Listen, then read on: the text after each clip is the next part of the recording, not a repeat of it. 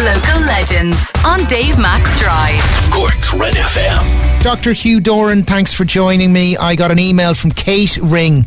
She said, I am a member of East Cork Rapid Response and I was wondering if Dave Max Drive would be interested in having our volunteer doctor on as his local legend to chat about some of the emergencies he's responded to, providing life-saving care, pre-hospital, and to raise awareness generally of East Cork Rapid Response, who are hoping to buy a new ventilator to provide more advanced care at emergencies. You know what I said, Dr. Hugh? I said magic stuff. Let's have the chats. Because I always hoped that this local legend feature would literally be that, where people would let me know about those who are, you know, I suppose in your case, volunteering of your time, which I presume is as precious as it is for anybody. Absolutely. Well, I suppose I'm the doctor with East Cork Rapid Response, and so I head up a team that provide voluntary care at the roadside in the pre-hospital sphere, and providing, you know, care to critically injured or critically ill patients. So we're using advanced techniques such as, you know, general anaesthetics pre-hospitally, putting in chest drains, even the opening of the odd chest. So the kind of stuff that you would see anywhere in the UK HEMS system, for example. And we're literally bringing the resuscitation room and sometimes the operating theatre to the pre-hospital sphere.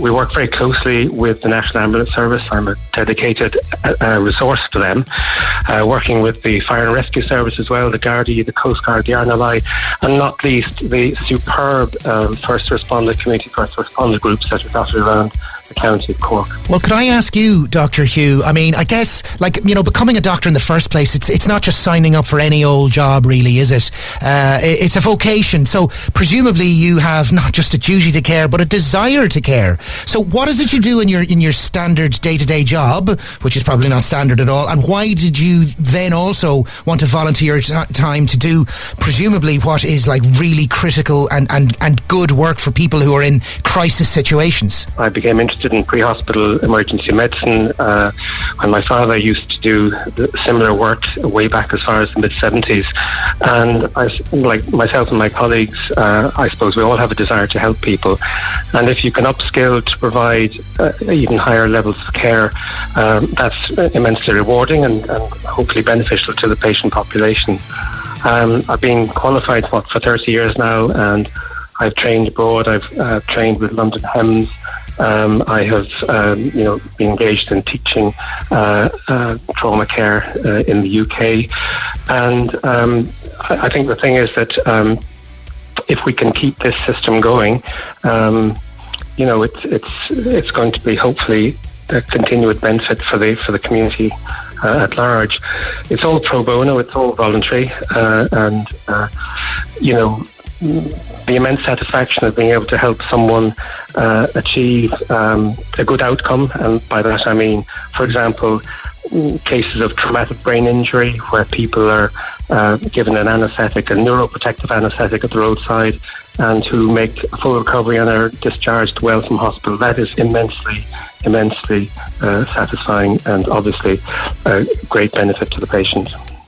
Let's not necessarily get to the nub of the matter, but let's make sure that we do what we both want to do here, which is to tell people that essentially there is a challenge that's being offered that will do good for others, which will raise funds for the East Cork Rapid Response. It's the 999 challenge.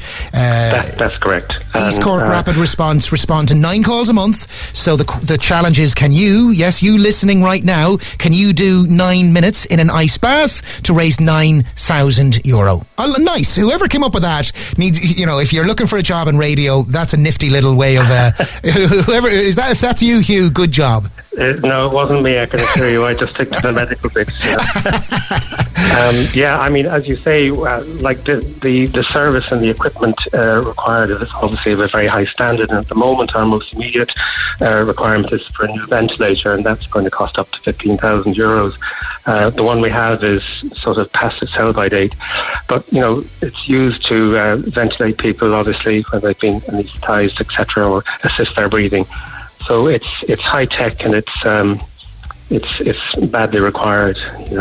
It's not cheap, but no, look, it's a great idea, and I'm glad we can spread the word of it. And it's interesting for me to get an insight into you, Hugh, and the work that you do and why you do it, and others like you. You know, I'm always in awe of those who give their time to help others in crisis situations where really, you know, they need the input of someone experienced with the key critical knowledge, and you're clearly one of those people. So look, well done to everyone involved. East Cork Rapid Response on Facebook is an easy way to find out about this. It's being called the ECRR 999 Challenge. idonate.ie is where you'll find it, but literally there's a link on the East Cork Rapid Response Facebook page, and there's various tips and advice for this. Be prepared, have hot food, drinks, warm clothes for afterwards, have someone with you, double the fun, double the safety, make it fun, dress up, or if you can't make it to the sea, use a wheelie bin, a paddling pool, a water trough. Safety first. Aim is to try for 9 minutes, but if cold water shock starts to set in, get out of the water, and pick a song that lasts 9 minutes long. Maybe Bohemian Rhapsody, not sure if that quite made Stairway to Heaven, hopefully not. Oh my god, that was possibly the wrong one to go for. And get ready to belt out your favourite playlist. No, honestly, really good idea. Delighted to support it, and thank you for chatting. I hope it goes really well. You've been listening to a Red FM podcast. For more extra content, go to redextra.ie.